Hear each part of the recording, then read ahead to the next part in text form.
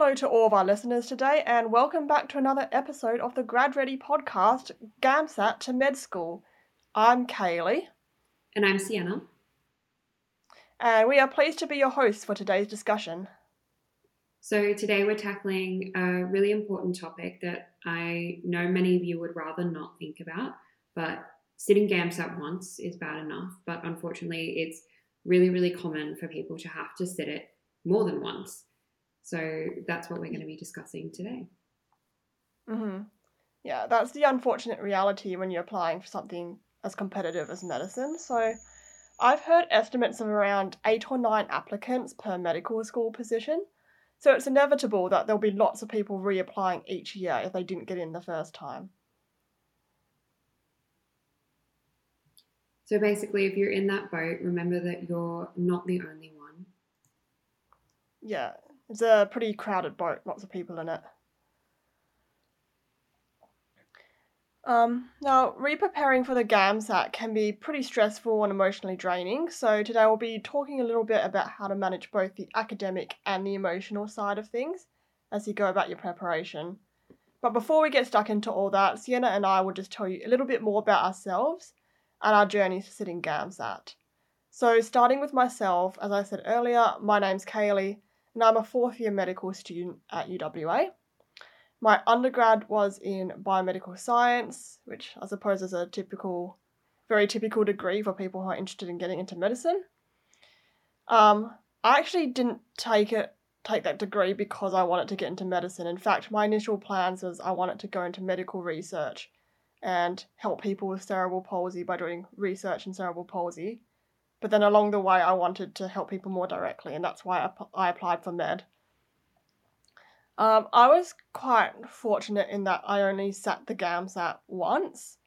But today we'll be discussing with Sienna, who has sat the GAMSAT more than once, and we'll explore how Sienna went around sort of overcoming all the challenges in doing so. So I'll pass on to Sienna now and let her introduce herself. So yeah, thanks, Kaylee. My name is Sienna, and I'm a 3rd year medical student at the University of Sydney. My undergraduate degree was in medical science at USyd as well.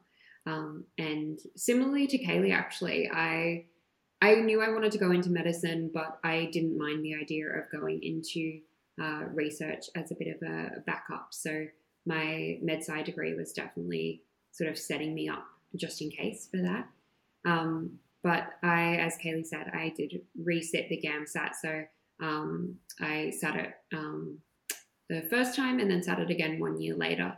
And I actually got the same score both times that I sat the GAMSAT. So I think I'm a little bit unique in that sense. But we're going to go through lots of tips today about how you can hopefully not be like me and actually improve your score when you resit GAMSAT the second time around. Yeah, so now that we've gotten the introductions out of the way, we'll get stuck into the content. So we've got a great show for you today. We're going to be discussing the best practices for sitting and resitting the GAMSAT. So we'll start by evaluating your performance from your previous sitting or sittings of GAMSAT, including looking at both of your weaknesses and your strengths. And then we'll talk about how to formulate a personalised plan to smash that next GAMSAT. And then at the end, we'll talk a little bit about backup plans for those of you who may not be able to afford more sittings of GAMSAT.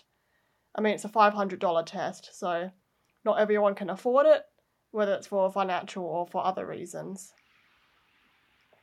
And as always, we're super open to feedback. So if you've had your own experiences about resitting GAMSAT that you would love to share with us, or if you have any other tips or tricks that we maybe miss in this podcast, you can definitely let us know. We would love to hear from you via our website or our Facebook page. Feel free to reach out. Yeah, so let's get into it. So, as I said, the first step to developing a personalised plan is to evaluate your own strengths and weaknesses. You definitely can't fix something if you don't know that it needs fixing, so that's a great place to start.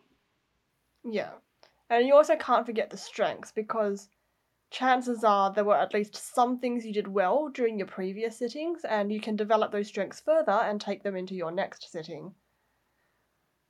I suppose one of the great things about GAMSAT is that it's a very skills-based test rather than a knowledge-based test. So there is definitely overlap in the skills between the different sections.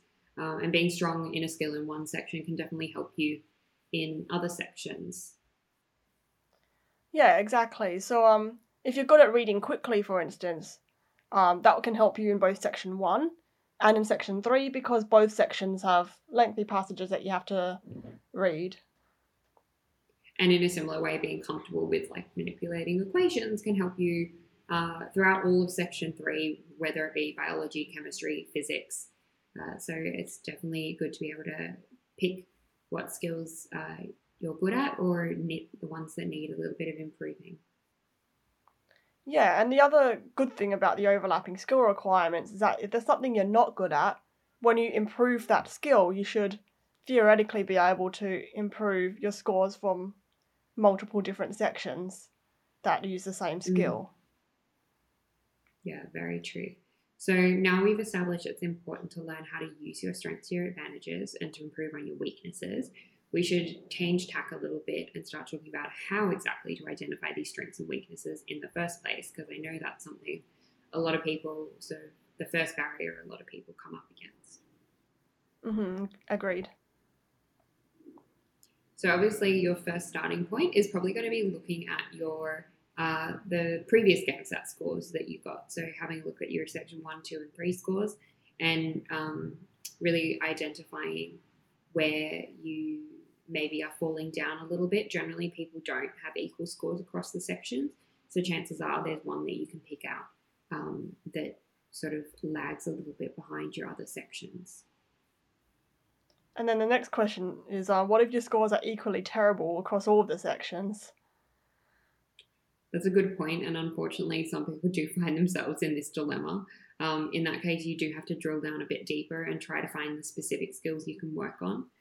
This is probably a good idea, sort of something to do anyway, because even if you had just one section that you wanted to work on, you still need to be able to make a specific plan about how you're going to improve the skills in that section.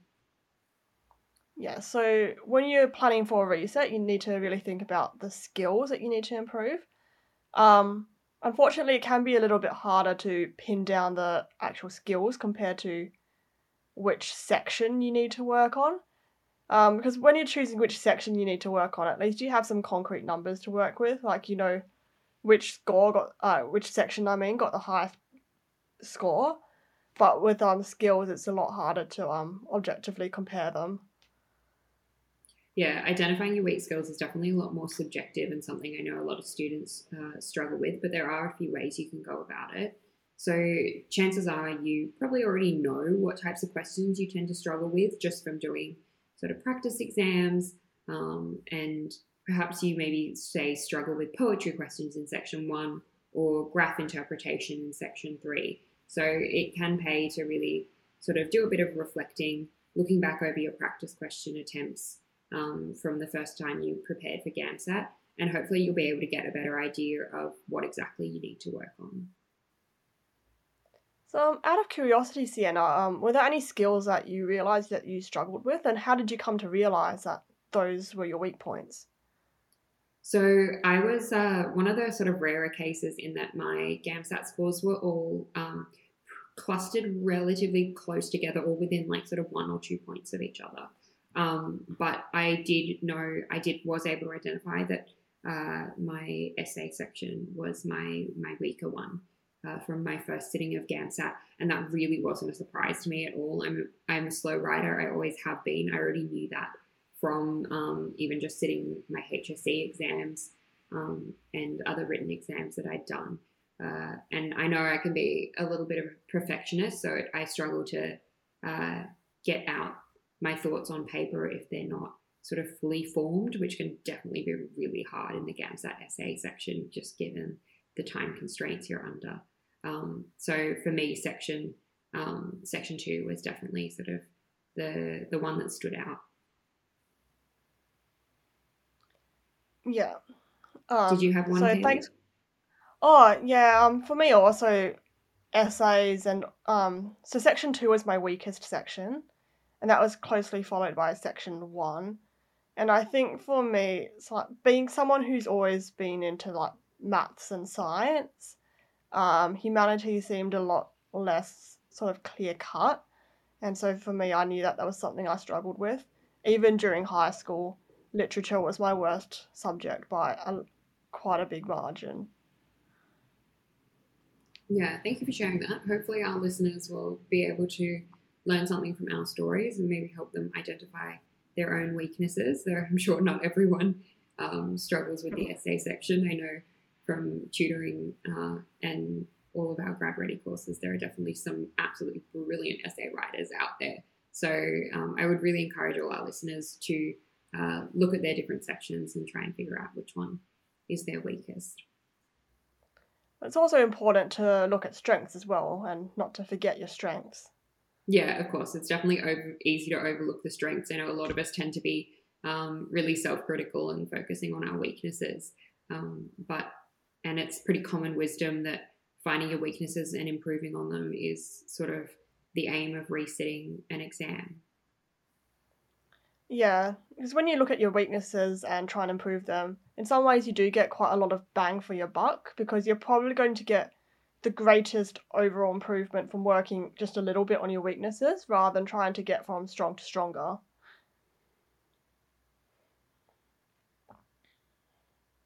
Yeah, I think I've heard of like the sort of the 80-20 rule. I think that definitely applies here. Yeah, so what was that? The 80-20 rule. What was that again? So that's the one where like your 80% of your outcomes come from 20% of your actions. So if you just do that 20% on your weaknesses, you're going to get a sort of 80% improvement. Oh yeah, that one. Yeah. So back on topic, we need to remember our strengths because they might help us find ways to tackle our weaknesses. Say if you're good at reading and understanding prose, you might decide to work on developing your prose writing for section 2. Or if maybe you're good at understanding flowcharts and schematics in section 3, you can transfer those skills to understanding the visual texts in section 1. Yeah, and but honestly, I reckon one of the biggest advantages of identifying your strengths is that it helps you build confidence. So it's kind of like a reminder you're not completely hopeless, you know? Definitely, we don't want to feel hopeless. Though it is easy to get pretty overwhelmed when you're preparing for GAMSAT, especially if you're a repeat sitter. So once you've established your weaknesses and you might come up with what seems like a never-ending list. So it's always important to look at your strengths and remember that you do have at least something going for you. Yeah. Just changing tack a little bit. When we've been discussing our strengths and weaknesses, we've only really been talking about the academic stuff, like how we handle the stuff on the test paper. But there's also lots of other stuff that contributes to performance that's also important to identify and address as well. Definitely, if you don't sleep well leading up to the exam, or maybe you have a stressful time finding a parking spot, or aren't able to take a proper break at the lunchtime, you definitely can end up burning out by the end of the day. And it's so important to remember that all those things can contribute to your exam performance. Yeah, so it's important to identify what worked and what didn't.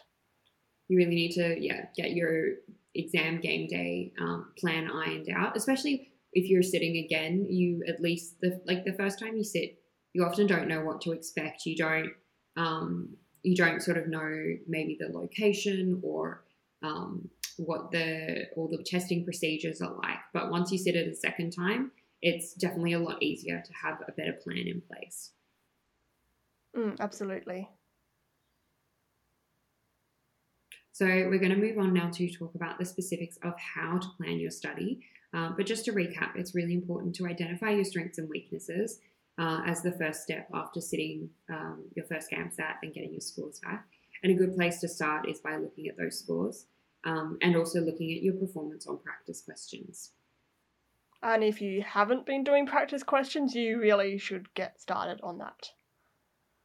Yes, and also don't forget that you need to be optimizing the factors surrounding your performance when you're preparing for your next sitting.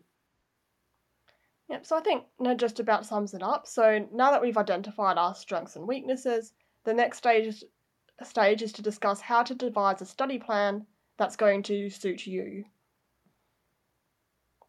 Yeah, it's definitely all well and good to identify what you need to work on, but then you've actually got to do something about it. Of course. So when you're formulating your plan, you have to think about what your goals are. And really think about them, make them really specific and clear in your mind so that there's no doubt about what you're trying to achieve. So you've probably already heard about SMART goals: specific, measurable, achievable, relatable, time-bound, and we can use those exact same principles here. Yes, I definitely think that the SMART goals is something everyone's heard about by now. And it can get a bit tiresome to hear that again, but they do definitely work. It's definitely a really good strategy. I think earlier we mentioned that identifying a narrow set of skills that you might need to work on is preferable to just identifying a whole GAMSAT section that needs work. And part of that reason is that by identifying a more narrow set of skills, it's much more specific, which is our first, the S in our SMART goals. Yeah, because when you have something more specific, it makes it much easier to target your study. Exactly. It's relatively easy to say that you need to improve on section 2, but that doesn't help you plan much beyond vaguely knowing that you'll need to practice writing. On the other hand, if you decide you want to work on your essay structure or improve your ability to develop the setting in a creative piece, say, you'll have something more concrete to work towards and a much clearer idea of what you need to work on next time you sit down to practice. Alright, so the M in SMART goals stands for measurable. So it's good to measure your progress to keep you motivated and to help you keep track of how you're progressing. So this really depends on what your specific goals are and what skills you're trying to work on. It can be easier to measure your progress in some areas than others. Yeah, so you might need to vary up your goal types according to what your goals are and according to what works for you. So, for example, if you're the type of person who finds it really hard to motivate yourself to study in the first place, maybe your goal might be something simply to study X number of days per week for Y amount of time, rather than to attain a certain level of achievement. And from there, hopefully, if you're getting the right amount of study and the right type of study, then the improvement should take care of itself. Yeah, that's definitely the goal. And if you're the type of person who's not motivated by sort of really numbers based goals, then you might need an actual target to aim towards. And you may have to be a bit more creative in figuring out what that target's going to be. Yeah, so let's take our essay example, for instance. So chances are you don't have anyone who's willing to mark every single one of your practice essays for you, but you still want some kind of measure of how you've improved. So you might have to mark your own essays, using sample essays that you come across as a standard to compare your essays against. And it's probably not the best example. I'm sure you can come up with much more creative solutions than that, but hopefully you get the point. Exactly. The point is that you need to do your best to find a measurable target that you can work towards when you're trying to improve your skills.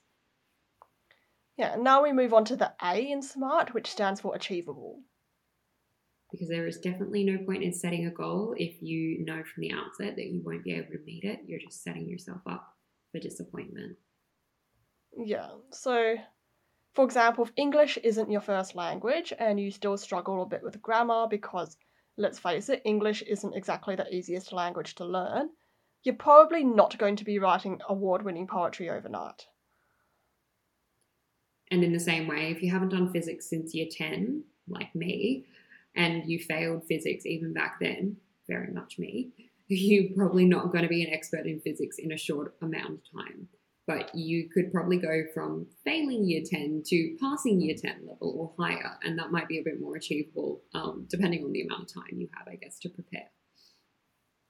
Yeah, so it's important to keep realism in mind, because if you set something unrealistic and then you don't achieve it, then there's a good chance you'll become disheartened and then it'll make it harder to maintain the motivation to keep going. But on the other hand, if you have a goal that's realistic and then you reach it, you'll get a feel-good sensation and then that will help give you the motivation to keep going. Sort of a bit like a hit of dopamine.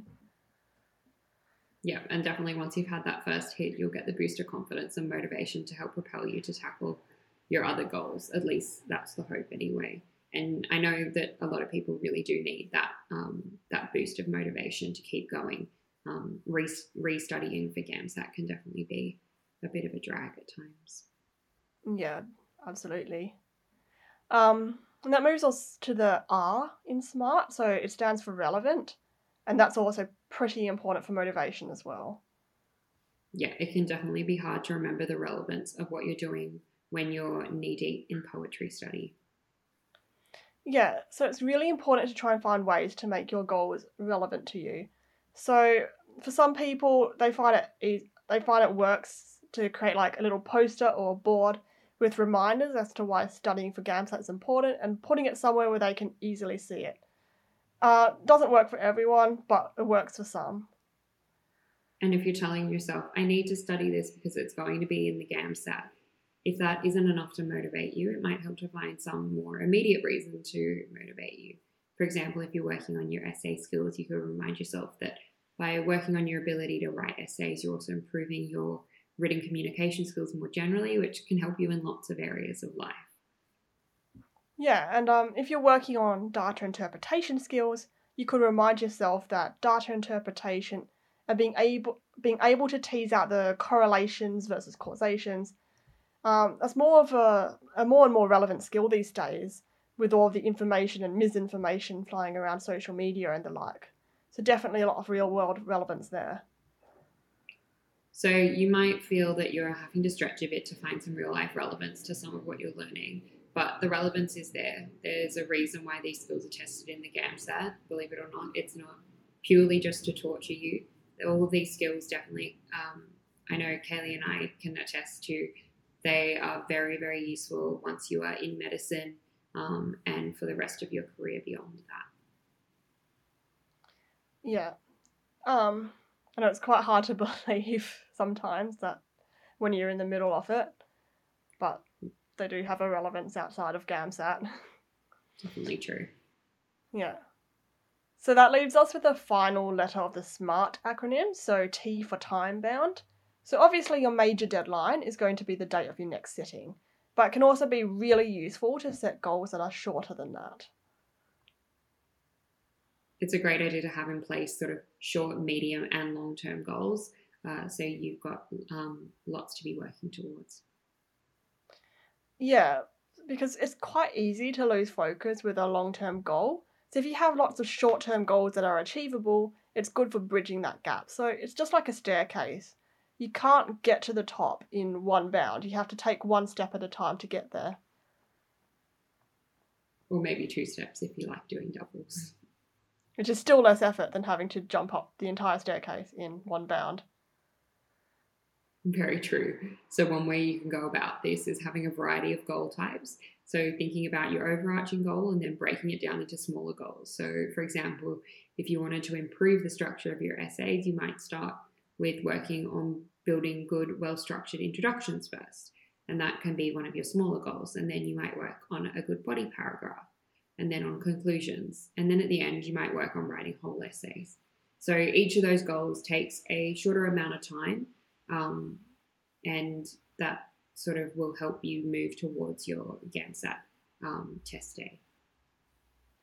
Yeah, and it's good to also write your goals down too and put them on a board somewhere so that you remember your goals long after you've written them. It can also be a really great idea to write down your goal relevant tasks in whatever form of study planner you use. And that can really help you to have time and sort of content in place when you sit down to study, knowing, I'm going to study this for X amount of time today. That'll definitely help you remember your goals and make sure that you're doing the work that you need to work towards them. So, for example, with the essay example we just mentioned, you might set out 30 minutes, 4 days a week to practice writing introduction paragraphs. Yeah, so that's something we haven't actually talked about yet, having a study planner. Obviously, there's no one-size-fits-all technique for studying, but most students definitely do find that having a study planner is really useful. So it doesn't have to be anything fancy. It could literally just be a notebook where you write down a rough guide of when and what you're going to study. But you could also use a calendar app on your phone if you prefer digital. And there's heaps of great apps out there if that's more your style. And if you know that you're going to study when you sit down to study, you'll be much more efficient in your efforts. And another advantage as well is if you're a mature age student or you have lots of other commitments, if you block out certain periods of time, it can help you communicate when you'll be busy studying. That's definitely true. And when you're planning, it's a really good idea to factor in when you're going to study what. For example, if you know that Thursdays are always a really hectic day for you, consider studying topics that feel less difficult, or alternatively, just using Thursday as a rest day. Yeah, so don't underestimate rest days. Just like when you're working out physically, like it's important to have these rest days so that you can stay refreshed and make sure that things stick. And that's, I think, definitely true when people are restudying for GAMSAT. There's a tendency to get quite exhausted and a little bit burnt out. It can be a definitely long journey, like in my case, where I didn't reset the GAMSAT till a whole year later. If I'd been studying full on that entire time, I definitely would not have made it to the exam, and my studying wouldn't have been as efficient. Yeah. It's just about time to move on to our final topic, but we'll just do a quick recap. So, in summary, when you're planning your study, make sure you've got SMART goals and have a study planner. So, it's pretty simple, classic advice you've probably heard before, but there's a reason why this advice has persisted, and that's because it works. Yeah, definitely true. It does work. Yeah, so we'll move on to our final topic, which is having a plan B. Let's face it, most of us would rather not think about that, but the reality is that not everyone is fortunate enough to have the opportunity to resit GAMSAT multiple times. I know some people that have sat it 5+ times, and for other people, they only had the one time to sit it. So it's definitely something that needs to be considered. Yeah, like for starters, GAMSAT is pretty expensive. It's, I think, $505 last time I checked. I might have gone up since. Yeah, and if you're someone who is you're not working, say, while you're studying for GAMSAT, you've got to consider the fact that that means you're missing out on a lot of potential earnings. We often don't like to talk about backup plans because everyone loves the narrative of people who try 50 billion times until they finally get in. But I think it's still really important to talk about because it's the reality for a lot of people that they can't afford to keep trying. And the reality is, even if you do end up having to follow one of your backup plans, there's always the opportunity to reapply in the future. Many graduate entry medical programs are full of students who have done other careers and reapplied later in life. I definitely know at USyd often that sometimes feels even more common than the people who come in straight out of undergrad. There are often people in their 30s and 40s, or perhaps even older, who decide to come back to university to go to medical school. I think there's even a Facebook group called Late to Med School for all of those people who pursued alternative careers first and then went back to pursue maybe a long-held dream of being a doctor, or even a newly found dream where they didn't know that that was what they wanted to do when they were younger. Yeah, so while you might feel like you're a failure or you're a quitter for having to pursue an alternative route, remember there's nothing wrong in doing so and you're not alone. Yeah, definitely true. So with backup plans, the most obvious one is to look for an alternative healthcare career. And there's so much to choose from. For example, a lot of people go into, say, nursing or podiatry, or maybe even dentistry being an option, though you do have to still sit GAMSAT for that one. But pharmacy is really popular, as well as physiotherapy or occupational therapy. And there are probably so many other options that I can't think of off the top of my head. But it's so important to keep in mind as well that a lot of these healthcare related careers, if you do decide to go into medicine again at a later stage, the skills that you have from those careers absolutely put you leaps and bounds ahead of maybe your colleagues that haven't had a career prior to going into medical school. Yeah, and a lot of these options can be done postgraduate as well, so you don't actually have to go through an entire undergrad degree again. So, for example, the University of Melbourne has a 5 semester Master of Nursing Science that might be worth looking into. And if your GAMSAT score was decent and you like working with your hands, you might consider applying for postgrad dentistry at UMelb, UWA, or USyd. Yeah, there's definitely so many options out there, and it's a pity that we can't really talk about all of them in depth now, but maybe that could be a whole other podcast episode in the future. If any of those professions do tickle your fancy, though, it's certainly worth popping into Google and seeing what you can find. Yeah, absolutely. And who knows, you might find yourself in a career that you really enjoy and find fulfilling. And another backup plan that a lot of people do is maybe further study. If you're someone like me who feels like honestly you could stay at university forever, you just really enjoy studying, doing a master's or a PhD is definitely another option. Yeah, and another advantage of this option, similar to the other careers that we spoke about before, is that should you choose to reapply for medicine later on, you might find yourself in a better position later in your career, for example, applying for specialty training. Yeah, having those qualifications under your belt can make a massive difference when you're applying for medicine or in your later career, as Kaylee just said. So some institutions will give bonuses for having completed a master's or PhD. For example, University of Western Australia, where Kaylee is, gives a bonus of 0.2 to your GPA if you've done a master's, and it even gives you an automatic perfect GPA of 7 if you've done a PhD. So even though doing a master's or PhD might seem really daunting, they can be super helpful if your GAMSAT score was, not too bad, but you don't currently have the GPA that you need to get into medicine. Yeah, and then the other part is that doing a master's or a PhD can give you a lot of knowledge that will serve you well in your career, especially if you're doing a career in a medically related field. I'm not even talking about the book knowledge, I'm talking about learning about the process of medical research, getting to network with experts in the field, and to some extent learning about the healthcare system in general. And not to mention getting publications under your belt. I know specialty training, a lot of the sort of training programs, it's actually a requirement now that you have publications. But regardless, they're a great thing to have. Yeah, especially if you're trying to apply for more competitive specialties such as ophthalmology or some of the more competitive surgical subspecialties. Yeah. On the other hand, though, if you are going to go down this route, particularly if you're going to go down the PhD route, you need to make sure you're not doing it purely as a pathway into medicine. It's a really, really long process, and I know a lot of people get a little burnt out. So if you're, especially if you're not passionate about what you're studying, so it's a really important thing to think about all aspects of it and really weigh things up before you commit to it. Yes, you need a lot of self-motivation and drive to essentially study the same thing day in, day out for at least 3 years straight and often more. By the end of it, even if you are passionate at the start, people often find themselves having to really work to find a motivation to draft up the thesis. So you can imagine that if you didn't really have the passion even at the start, it would be excruciatingly difficult to finish. So make sure that if you're going to have the PhD, you have the passion for the PhD.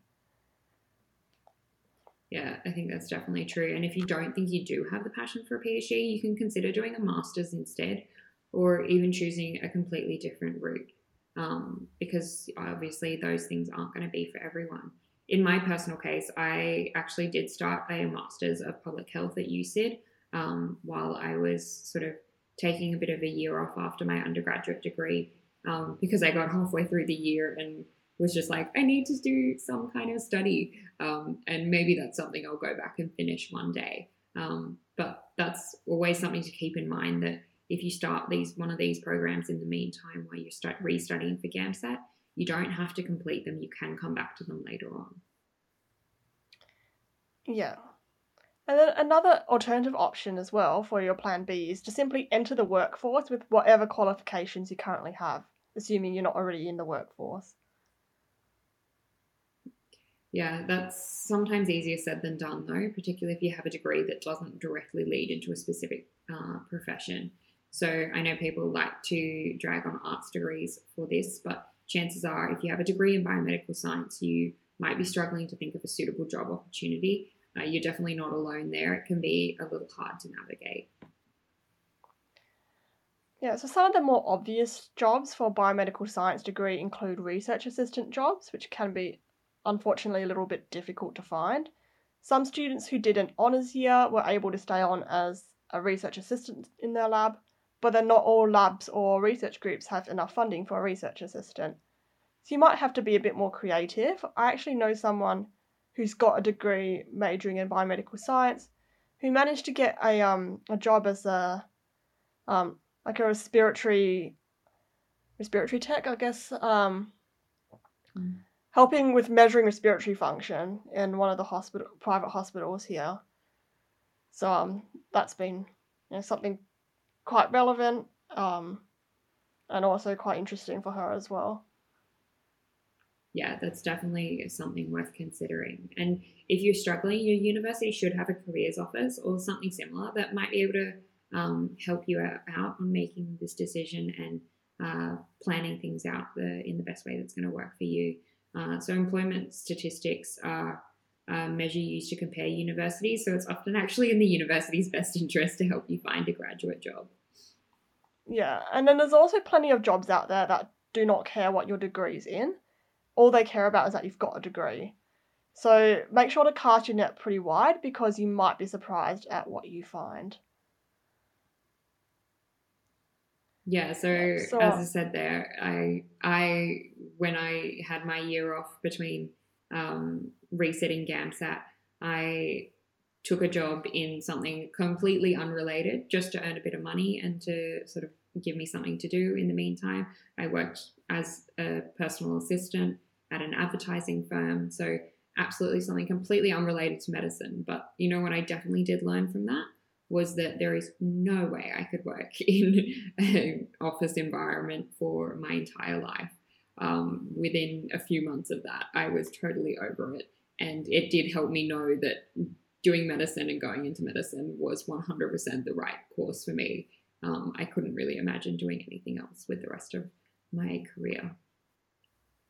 Yeah, thanks for sharing. I've also got, well, my journey is pretty straightforward, but I have a classmate who applied for med school back when you basically had one shot to apply at the end of high school, and then if you didn't get in, you could try again at the end of your first year undergrad, and he still didn't get in, so he went on and did a chemistry degree, got a PhD in chemistry, taught chemistry in high school for like a decade, and then he was starting to get a bit tired of that, and then his wife said, "Hey, you said that you always wanted to be a doctor when you were growing up. Why don't you try and reapply?" And so now he's in his mid-40s and he's in the same cohort as me. Yeah, and there's absolutely nothing wrong with that. It's actually way more common than you would think. So I guess that leads us into, I think, about time to start wrapping up.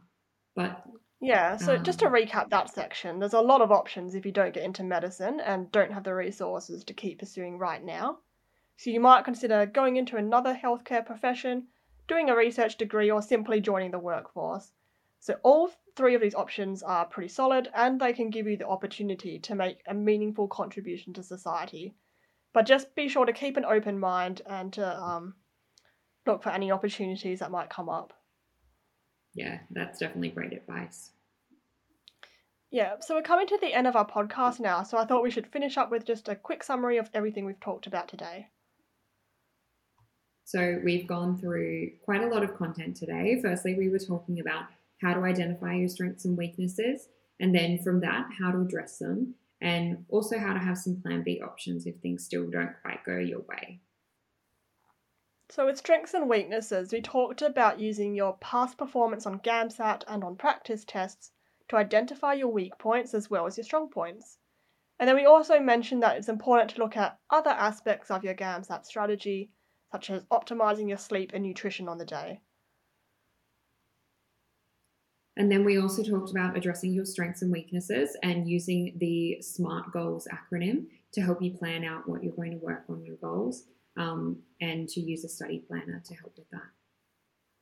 Yes, and then we rounded it off by discussing a few solid Plan B options, so other healthcare professions, research degrees, and entering the workforce.